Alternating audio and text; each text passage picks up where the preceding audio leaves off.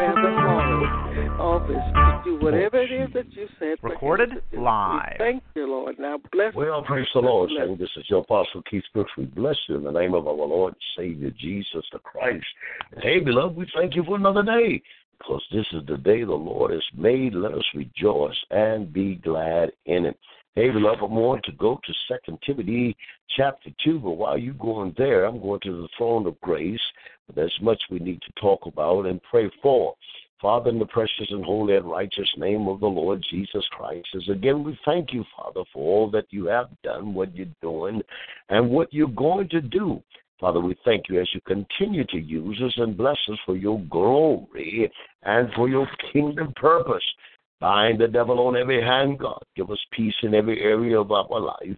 Cover us in your blood and hide us behind your cross and keep us forever. Is our prayer in the holy name of your Son, Jesus the Christ. Amen.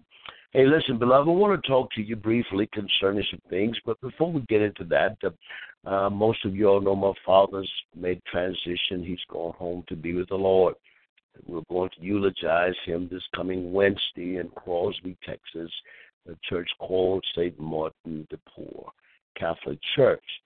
And I need just a labor of prayer for Apostle.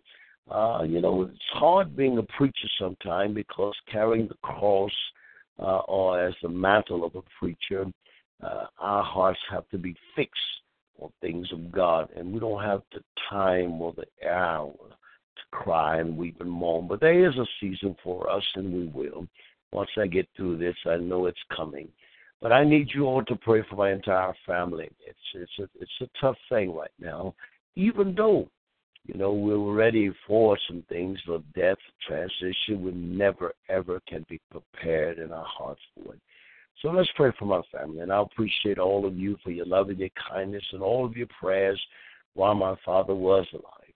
I thank God for you. Hey, 2 Timothy chapter 2, I want to talk to you because I feel this is important to all of us. Hey, listen what the word of the Lord says in chapter 2, verse 1, 2 Timothy. It says, "Thou therefore, my son, be strong in the grace that is in Christ Jesus.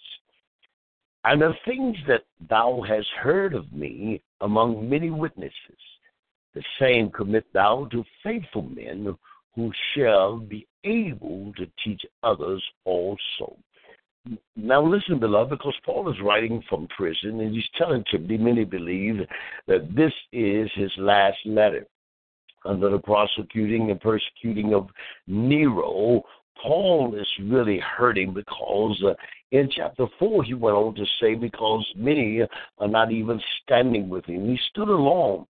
And going through a trial and tribulation, as myself even now, many of us need to know that somebody is there. Paul understood that no one was left there for him.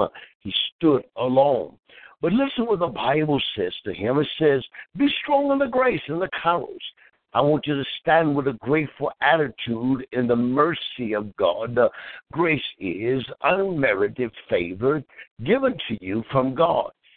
And stand in Christ Jesus. Stand in the anointing of God. And the thing that thou hast heard of me, he said, among many witnesses, I want you to commit this to faithful men, not just any person and not just anybody. Give it to those that show the characteristic of Christ, who really want to walk with God and serve God. Give this to them. Watch what he says now, who are able to teach others also. Verse number 3, thou therefore endure hardness. In other words, he said, I want you to show the strength during your time of affliction. Now, beloved, that is hard to ask for, to show hardness during affliction. In other words, don't you weep, don't break, and don't cry. That's what I'm talking about a man of God or preacher. During the times of trouble, we have to stand firm as a pillar. I'm recalled back in the book of Isaiah when Ezekiel's wife died. The Bible said God told him not to shed even one tear for his wife. That was a hard blow to him. But nevertheless, the man of God had to stand strong because it was the characteristic of the people he was dealing with. They thought maybe he had no heart for her and he was hard-hearted. In fact, God was showing them how hard they had become toward him. Listen what the word says. Endure hardness as a good soldier of Jesus Christ. No man that warreth, get that because this is the place where we're going, the serving military campaign. In other words, I want you to understand really who we really are when we serve God. No man that warreth should entangle himself with the affairs of this life that he may please him who has chosen him to be a good soldier. Here's what I want to talk to you about today. Exercising your authority as a soldier. Beloved, here's what Paul was writing to Timothy to encourage him. Somewhere along the line, Timothy had become, weakened in the process of not doing exactly what Paul thought he should do. So Paul wrote him this letter to encourage his heart, to allow him to know that this journey, you must become a soldier. But before you become a soldier, I want you to help others to become successful in passing on the gospel toward other men. Beloved, this thing was not given to us to keep to ourselves, but to pass on one for another. You know, when I was coming up in first ministry, some of the old preachers did not take you aside and pull more of the gospel into you. I don't know what it was, a fear of liking, not having enough education, or fearing that you would become more than they would, or fearing that you would try to take over their church. Whatever the case may be, they would not feed you a lot of the Word of God or the knowledge of God. They would just spoon feed you very little. Well, I can understand some of that now as I've grown old and become like them now. I see the wisdom in it, but I also see the foolishness in it because the Bible says, give this to faithful men. When you see a man of God or a woman of God is showing faithfulness, then you should pour as much of the gospel and the knowledge of the Lord Jesus Christ into them as possible, because they are fit for carrying on the gospel to the next generation. Well, here Paul tells Timothy, give it to the faithful men, not just anybody. And I understand that because they just wouldn't give it to anybody. They were looking for faithful servants to pass this on. Now, beloved, I understand why. Because once you enhance a soldier with the gift, he becomes a danger commodity to people and to the body of Christ if he does not exercise this thing correctly. So here the Lord says to him through Paul to Timothy, listen, man, give it to faithful men who are committed. Beloved, that's a key word. We must be committed to carry the gospel to all men and to all the body of Christ. We want to exercise this as warriors that entangle themselves not in the affairs of this life, but in the affairs of godly things. I want you to understand, beloved, that every one of us has been called, chosen, and handpicked before the foundation of the world had to be taught the word of God so others may benefit from it. Yes, the Apostle Paul, writing from the dungeon cell, began to tell his son Timothy, find these kind of men and begin to pour into them the gospel of the Lord Jesus Christ. And when I say the Lord Jesus Christ, notice Paul did not say the Lord Jesus Christ. Christ. Find those that are anointed in Christ and begin to pour into them. Listen, beloved, I want you to understand that every one of us that are born to be soldiers, God said, be careful. Do not entangle your assignment with the affairs of this world. Because when you begin to entangle yourself into the affairs of this world, you find yourself losing the grounds that God has called you to do. Satan have all kinds of strategy to come against the men of God and the women of God. He'll use you, your children. He'll use things of this world. He'll even use people that's in church to try to entangle you from your assignment. But I come by this morning to tell you, as a good soldier, you got to keep on pressing your way.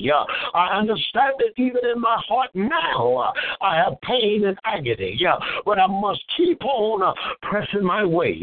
As Paul said, Timothy, be as a good soldier. Stand firm in your training. Stand firm in your mindset. We have a commitment to carry out, and we have a destiny to complete. So our job in God is to carry it out as a good soldier. Yes, beloved, I stopped by this morning to tell you, all of us are soldiers. All of us have an assignment and a destiny to carry out. We must continue on to fight. We must continue on in prayer. We must continue on in our praise. We must continue on in our prayer life. We must continue on in seeking the face of God. Like a soldier, Paul said, Timothy, don't get entangled with the affairs of this life. I know that you've been called as a soldier unto God. But while you're called, help others to be help others to carry it out. Help us to learn to pray. Help others to learn to praise Him. I believe that God has handpicked every one of us under the sound of my voice to carry out the gospel of the Lord Jesus Christ.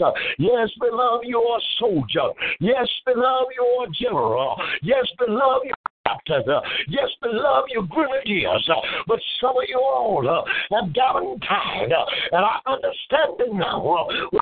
When tribulation comes, it comes to wear you. But understand that we are in the power of the Lord Jesus Christ. We're full of the Holy Ghost, and we're renewed every day with strength from on high. To keep on giving Him glory, keep on praising Him, keep on thanking Him, because we are soldiers in the army of the Lord, lifting up the bloodstained banner. We've been called by God to carry this out. Somebody here ought to give God a praise today. Give Him glory while you can.